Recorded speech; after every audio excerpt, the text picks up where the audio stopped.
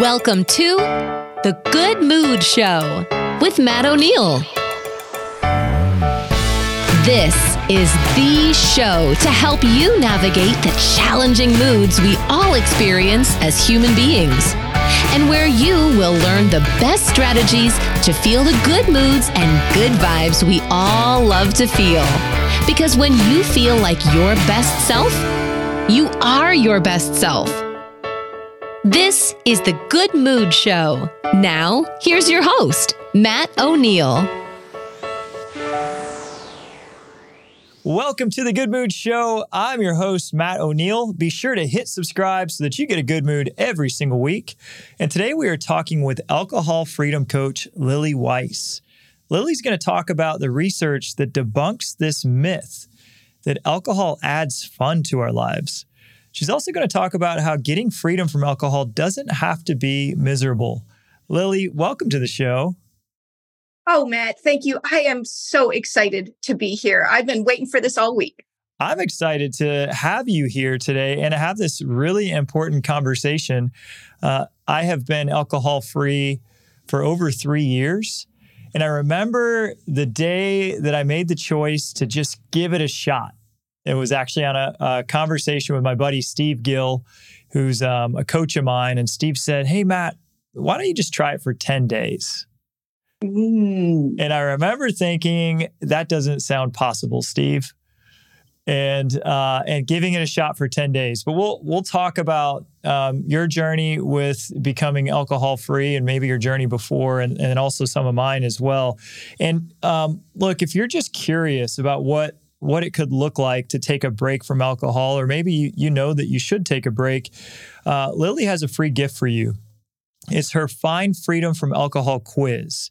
If you want to overcome alcohol but are feeling stuck, you'll be able to take a 3-minute quiz and get all the answers that you need. And if you're already a subscriber to the Good Mood Show newsletter, I'm going to email that quiz out to you this week. And if you're not, no worries. Just go to goodmoodshow.com and subscribe to that newsletter, and we'll send you the quiz, or just reach out to us on our contact page. So, Lily, let's get into it. Before you found freedom from alcohol, how is it affecting your life? Oh, what a great question. It was making my life sad and small.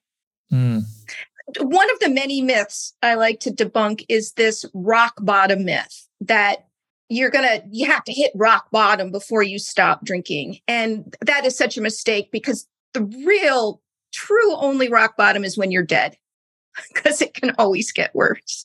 And there's I don't know what your view of someone who was an alcoholic, and I'm putting that words in air quotes because I no longer use that word.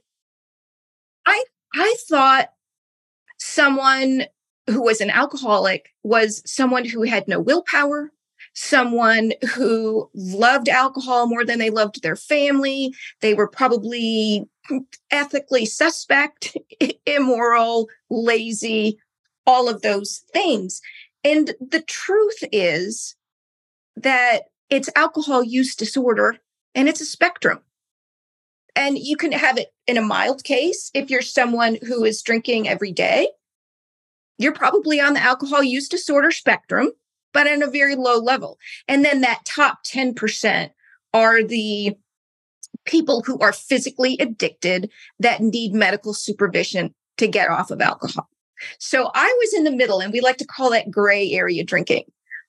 I have a very healthy marriage. I have a healthy body still, thankfully, even with the amount of alcohol that I was drinking. I was exercising regularly. But what was happening is the joy was leaking out of my life. And so I found myself sitting in my living room in this white chair, drinking a bottle of wine a night, thinking that if I quit, I'd never have fun again. And yet I was having no fun. And I'm like, what is this? How is this possible? So I thought, because I'm a very disciplined, intelligent woman who's never had, when I put my mind to something, it happens. It may take years, but it happens. So I thought, fine, I'll stop. And man, I couldn't. I just couldn't. And then I could stop for a month, or I could stop for 6 months, or I could stop for a few days, but it always came back. And every time I came back to drinking, I was drinking a little more. So this happened over about a 5-year period. And I went from drinking a half a bottle of wine a night to a bottle of wine a night, and just thinking, I was getting desperate. Like, this is no fun. And I have no idea how to get out of it. So, you've brought up a very interesting thing here, and that is we've been brainwashed by society and media to think that fun and alcohol are synonymous, and that we can't have fun without alcohol, because what are you going to do? You're going to be at this party and you're not going to be holding a drink. That's going to feel super awkward. And then everyone's going to look at you and stare at you, and they're all going to call you a party pooper and wonder what's wrong with you, and then wonder what's wrong with themselves. This is what I was going through when I'm like, I'm going to stop drinking, but I'm not going to have any more fun. I guess I'll just have to give up having fun in order to stop drinking. Well, what does the research show us about the link between fun and alcohol? Oh, it's brilliant. And you are so right. And so many of my clients say the same things. And I wasn't even going out anymore. The end of it was COVID. I was just sitting at home, not having fun with alcohol. So I'm going to give a quick science lesson, but it's going to be easy, and you can ignore any of the big words. So what happens when we take a drink of alcohol is that it hits our brain's reward center, and we get this giant hit, like unnaturally high hit of dopamine. And dopamine is the neurotransmitter of more. Dopamine, that's why it makes you so happy. We need dopamine to survive as humans. When we were hunters gatherers, if we found something like a berry that was sweet and sustained life, we'd get a dopamine hit that would tell us, do more of the berries. So this alcohol hits your reward center, giant 20-minute buzz. And you'll notice, this is a little thought experiment for everyone out there who is a drinker. You will notice you only get that buzz during the first drink. You get drunk, you get silly, you get all those things, but the buzz only happens on the first drink, and it lasts 20 minutes. And this is because our brain does not like to be out of balance. So now it's the reward center's gone crazy, and your brain is saying, no way. We need to just put the brakes on this. And so for the next 3 hours, it dumps out neurotransmitters and hormones that don't feel good. So now you're getting cortisol, adrenaline, dynorphin. And this is why I say that thinking that alcohol is going to bring you joy is like borrowing joy from a loan shark. Yes, you get that initial cash, but the interest is a bummer. So you have just traded this 20 minutes of more joy than your brain's supposed to have for 3 hours of downer. And what's happening behind the scenes in your animal brain is, this is why the first drink buys the second drink. You've now got this cortisol going on in your brain and the dynorphin and the adrenaline, and it doesn't feel good. And your subconscious says, oh, I have a good idea. That drink just made me feel better. And so it asks for another drink. And this is why so many people find themselves with a second drink in their hand. They swore they weren't going to have any drinks in their hand. And then the first one gets there. And then the second one gets there, and the third one gets there, and they're thinking, I don't know how that happened. Yeah. And it's all happening behind the scenes. And that is the tax you're paying. And Brené Brown says this amazing thing: you cannot selectively numb. And it's so brilliant in that alcohol numbs everything. It numbs your taste buds. It numbs your hearing. It numbs your ability to feel. We get all wobbly. That's why, pain relief, right? Have a drink for the pain relief. Well, you can't selectively do that. So it is also numbing your ability to have joy. So if you are a regular drinker, which I was a daily drinker, what's going on is your brain's getting this hit of dopamine, giant hit of dopamine, and it's going to start saying, oh, I better turn off my natural dopamine because I'm getting too much. So you have literally turned off your body's ability to produce the joy chemicals. Wow. This is really interesting because that hit of dopamine that you get from that drink is so massive that it's even bigger than if you did something exceptional at work. Oh, yes. So yes. we could work our freaking tails off for 6 months on a giant goal. And achieving the giant goal that we worked so hard for, we get hits of dopamine for doing that big achievement that we worked our tails off for. But it cannot compete with the dopamine that's released from having a drink that later that night. So all of a sudden, like doing great things that were designed, like that this dopamine was really designed for, all of a sudden don't even feel that great. It's like, oh yeah, I did that at work. Okay, that was all right. Or like we have this incredibly magic moment with our family and our kids. And again, dopamine from all the connection and all these positive things. And yet it pales in comparison to, you could even be sitting there at this beautiful sunset with your family, like fantasizing about when you can go grab a drink so that you can actually feel good. Right. And part of what we're learning in the research is that your ability to produce the dopamine naturally is going away. So it's not just that you're not feeling it from those things. It's because you're not producing it.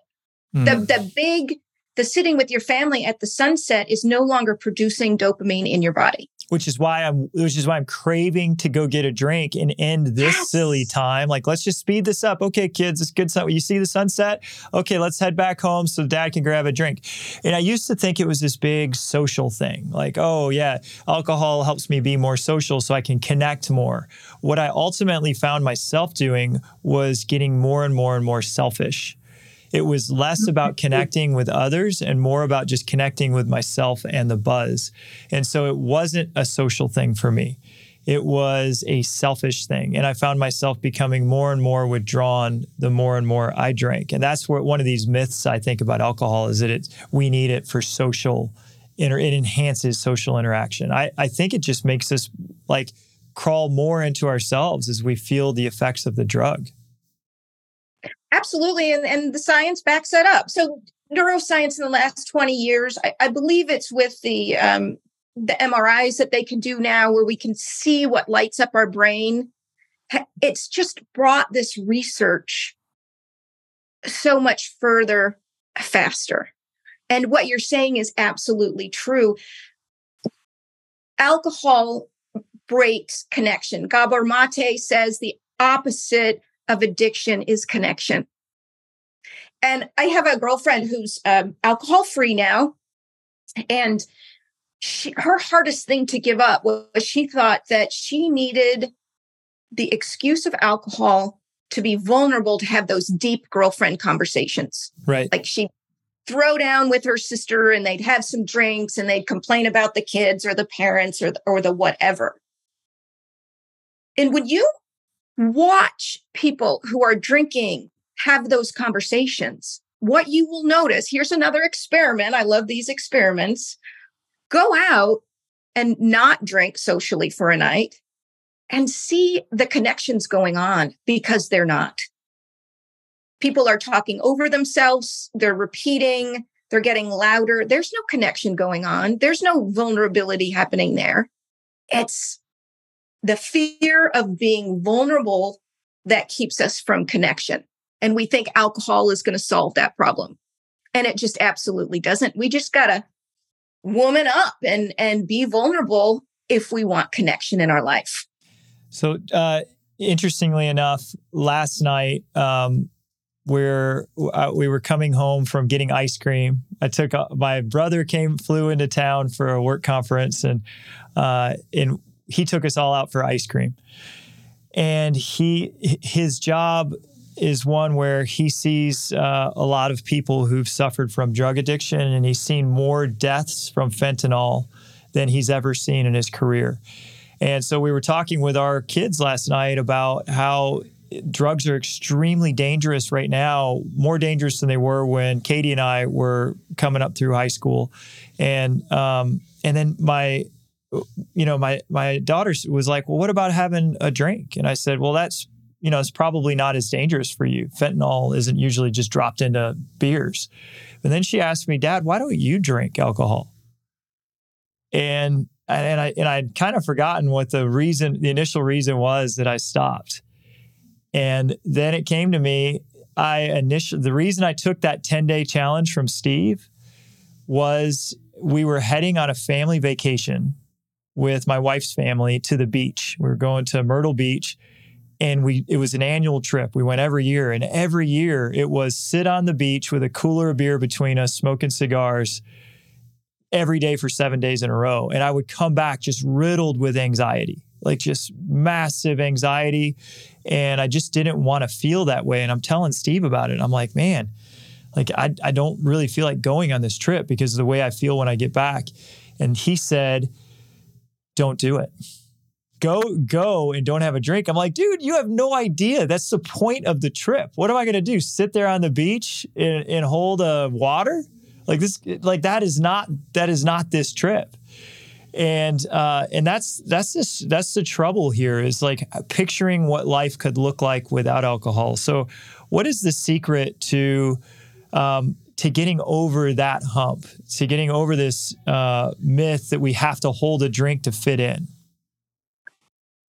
You raised two questions in there, and I'm going to answer this one, and then I would like to circle back and talk about the health repercussions of alcohol, because that's huge.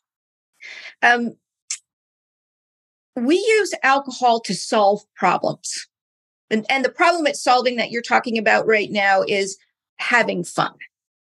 And we think it's the shortcut to having fun. And what happens is we rely on it solely to have fun, and we lose our ability to generate fun ourselves. Happiness is a skill. Anybody can learn it. There's podcasts on it. There's free courses on it. And what you're talking about there is people have lost their skill. They probably had it as children to find joy themselves, to create it themselves. And there is the physical reason why we lost that we've already gone over, is that the alcohol is numbing our joy. And the solution is to open up your mind to the possibility. We can't just be Pollyanna and say, I call it toxic positivity, and just make this bold statement, I'm going to be fun without alcohol. I'm going to have fun without alcohol. If you don't believe it, it's not going to happen. But what I can promise you is, if you believe you're never going to have fun without alcohol, that will happen. So what we need to do is open the door to the possibility of, just like your friend suggested, try it. Maybe it will be fun. Just go see. And there is a period of time when for people who are weekly drinkers, if you're having probably more than 7 drinks in a week, maybe it's just on the weekends, or maybe it's one a night, whatever, you're going to have a period of time when you're not giving your body the dopamine hit from the alcohol, and you're not able to produce it yourself yet. And that's an uncomfortable couple of weeks. And what you have to do is just kind of have a plan for those 2 weeks for how you're going to maintain your zen throughout that. And then give your body time to repair and give it a shot. And my clients always come to the conclusion that life without it is more fun. Hey, if you love to stay in good moods as much as I do, be sure to hit the subscribe button on the Good Mood Show podcast. That way we can get you a good mood every single week. And look, if you know someone else that could use a good mood, share the show with them. Send them a text message. Let them know about the Good Mood Show, and let's brighten up the world. Well, let's talk about some practical things. how could the person listening picture themselves being comfortable in a social situation without having a drink in their hand? That is such a great question. And there is the emotional work, and then there is the tactical work. And the tactics can be quite simple. One of my favorite tactics is a plan, a buddy, and an excuse. So what tends to happen with behavioral change, and this has been studied a lot lately too, is that the old model was you want to make a change, you want to quit drinking, what do? Quit drinking. And then when it doesn't work, you beat yourself up, And you shame yourself, and then you try again the next day, the willpower, honest to God, if that worked, people would be able to stop drinking very quickly. Right. I know I tried it for years. The way to have lasting change is actually through positive emotion. And so this is studied by Dr. BJ Fogg out of Stanford. And so what that looks like is you make your plan, you get your knowledge together, you start lasting change with knowledge. What do I need to learn about alcohol and socializing that's going to make this change easier? And then instead of the shame cycle, we're going to have you either stayed alcohol free or you learned something. So you have to go to the event with a commitment to not drink. We all know that we'll see what happens means I'm going to have the drink. Right. And that's fine, right? If you're going to have the drink, just own it. Have the drink, learn something from it. Great. I'm fine with that. What's not helpful is not making a decision, having the drink, and then beating yourself up. That doesn't help. Yeah. I'm suggesting is make the commitment, make a plan. What are you going to drink instead? What are you going to say to your host or the people asking? Some people, if it's at a bar, they like to go early so that they can get there and have their whatever mocktail ordered in advance. And so for the rest of the night, they just say one more. Nobody even knows. Some people like to say, I'm on antibiotics or, whatever. You get to lie. Say whatever you want. It's nobody's business. So you make your plan. What are you going to drink? If it's too much for you, have an excuse prepared. Oh, babysitter called. She's dying. Gotta go. Whatever excuse you need to have. Have it in advance. And so that if you're like, yeah, and this is to just get out of the situation because you feel like the situation is going to make your life even worse, is if you stay and have this drink, is to just leave. So I remember very early when I first started to be alcohol free, I was really concerned about this. Like, how will people who always know me as having a beer with them, how are they going to feel when I don't? And am I going to make them feel awkward? And then are they going to pressure me? And like just I would do this future pacing of what's it going to be like all the time before all these events, kids' birthday parties, right? Like that's just every single event felt like this pressure of what am I going to do about this? And so for me, I wanted to order something, just like you're saying. So I would want to have something that looked like an alcohol drink. Maybe it's a non-alcoholic beer, which was a go-to for me, or it was some type of a soda water or something like that also looked like an alcohol drink. So I could just hold a drink and just be normal with everyone without them thinking about it or asking me about it or me having to talk about it or, hey, why did you stop? Or I didn't want questions. Did you have problems? I just wanted to avoid all of it and just be out there incognito having fun. And now that it's been a few years, that is never an issue for me at this point, but it was certainly in the very, very beginning. And now, as I say, no, I'm not having a drink or I don't drink. It's crazy. It's like this point in time, there are more people who don't drink than ever in my life. Yeah. The number of people who are alcohol free has gone up. This is your field, but from my vantage point, it seems like it's triple, quadruple what it was when I was a kid. The kids are not drinking as much. And the alcohol sales, I mean, we don't know how many people were drinking, but the alcohol sales got much higher at the beginning of COVID. And people were locked down. I mean, liquor stores were considered an essential service, for heaven's sakes. Right. Of course. So I think that there is a revolution happening. And we are saying, I'm loud and proud, like I am alcohol free, and it has been life-changing and joyful for me. There's a myth that if you are a drinker, you're always going to suffer from the desire to drink. And therefore, you're going to have to stop doing the things, the people, everything that you love to stay away from it because it would be too dangerous. And that does not have to be true. The work that I do changes our desire state. If you don't desire to drink, it's not hard to not drink. I mean, I don't desire to put a hot poker in my eye. I don't wake up every morning and fight the urge. But in the beginning, though, the urge was strong. It can be. In the beginning, for me, the urge was strong, and the habitual pull of that dopamine hit. And as soon as it was Thursday night, as soon as it was Friday night, as soon as it was the pool party, like just all being in the habitual places that were drinking places, the habitual time of week, I could feel my body saying, well, this is the time that I have the drinks. Mm-hmm.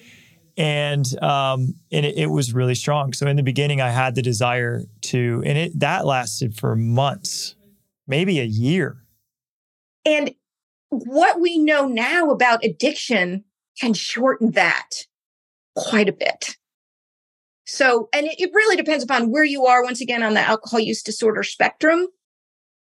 But having the knowledge that urge that you're getting, if you know what urges are, and you have tactics in place for dealing with those urges, it's so much easier. If we're afraid of them, then they get bigger and bigger and bigger. And if we're afraid to have, and I'm putting this in quotes, air quotes, a relapse, then that gets bigger and bigger and bigger. So in my work, we don't have relapses. We have alcohol-free days and we have lessons. And you don't go back to day one. So if last week you drank 7 out of 7 days, and this week you drank 2 out of 7 days, what I'm going to say to you is you're 5 days alcohol-free and 2 lessons. And you get to count the lessons if you learned something. Gosh, why did I drink that day? Not what's wrong with me, why did I drink, but what was going on? Everything you just said is so much grace. I just love the way you teach. We don't go back to day one. I love that. I also love alcohol-free days and lessons.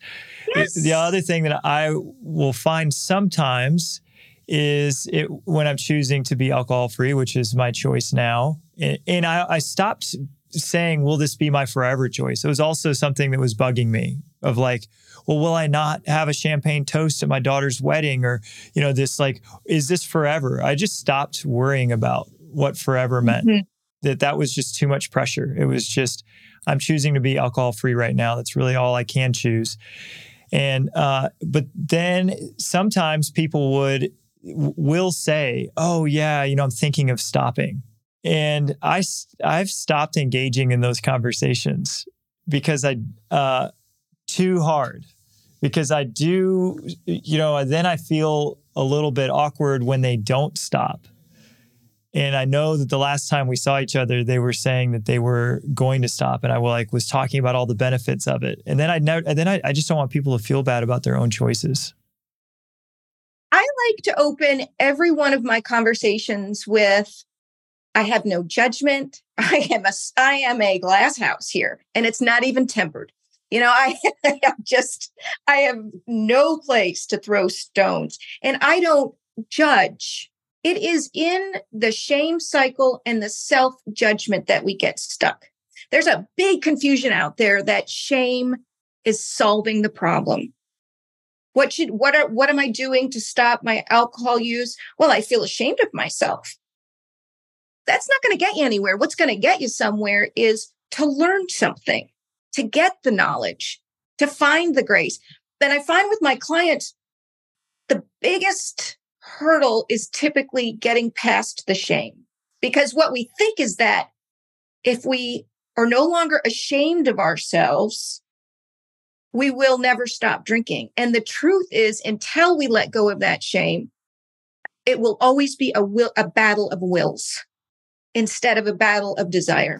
Yeah, I agree with you. So I'm in the editing process of my book, Conquering Bad Moods. And shame and guilt are two of the 8 bad moods of the ego that we must conquer. And each bad mood has a lie. And the lie of shame is that, or the lie of guilt is really that if I'm hard on myself, if I punish myself, that will prevent me from doing more bad things. But all that self-punishment really does is make us feel worse. And then when we feel worse, we do more destructive things. You had said it earlier. The key to change is positive emotion. We all know this, that positive reinforcement is the way that you train anybody. It's the way we train ourselves too. So this grace that you're giving yourself, the counting the alcohol-free days being bigger than the lesson days, like all of that is positive reinforcement to ourselves. I think it's really, really helpful. And I as we're coming to a close on this really important conversation, you had said that there are some red flags that might suggest somebody does have trouble with alcohol. What are some? And I love the way you opened this today. We think that this alcoholic, we picture the alcoholic as that 10% person that's Fear and Loathing in Las Vegas, or what that Nicolas Cage movie was in Las Vegas. Yes. What was that one called? I don't remember. I think it was Fear and Loathing, yeah. The just absolute like life crumbling chaos. But the reality is that there's a lot of us that struggle with alcohol, me included, that, exercising, great marriage, trying to be the best version of ourselves we can, and still struggling with alcohol. So what are some of these red flags that maybe we should have our eyes open to that we may not always see?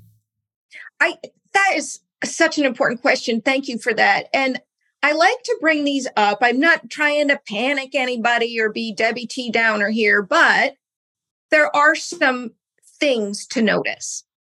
And you brought one of them up when you talked about your beach holiday. When you thought about not drinking, you thought, oh, that won't be any fun. Well, there's a red flag. If you take alcohol out of an event and you don't think you'll enjoy it, there's a red flag. And I got to tell you, it doesn't get any better. The human body is designed to become addicted to alcohol. It's not our fault, but it is our responsibility. It's that dopamine cycle I talked about. That is in our human design. And the idea that some people are going to be alcoholics and I am not ever going to suffer that fate because I'm a good person just isn't true. So paying attention to, and how often you're thinking about alcohol. For me, it was by 4:00 in the afternoon, I'm walking my dog and I'm already thinking about having that glass of wine. And that is by design. I'm walking the dog at 4 so that when I get home, I can have my first glass of wine. And if you start putting rules around it, right? Like, oh, I'm only going to drink on the weekends, or I'm only going to drink 1 glass of wine. At that point that you're setting those rules, you're already in some dissonance in your brain. Part of you knows it's too much. And the subconscious part of you is trying to hang on to it because it fears the change. So those are some. Did you have any of those kind of thoughts before you quit? All of them. Yes, every one of them.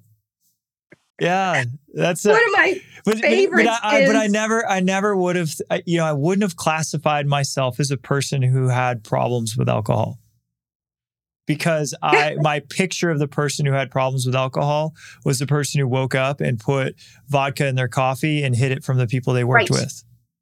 Right, and that's the narrative, that drink responsibly narrative that just chaps my hide like nothing else. Like I said, we are physically designed to become addicted to substances, alcohol, pornography, video games, sugar, all these things. And the idea that you can do these things responsibly and never get addicted is so much bull.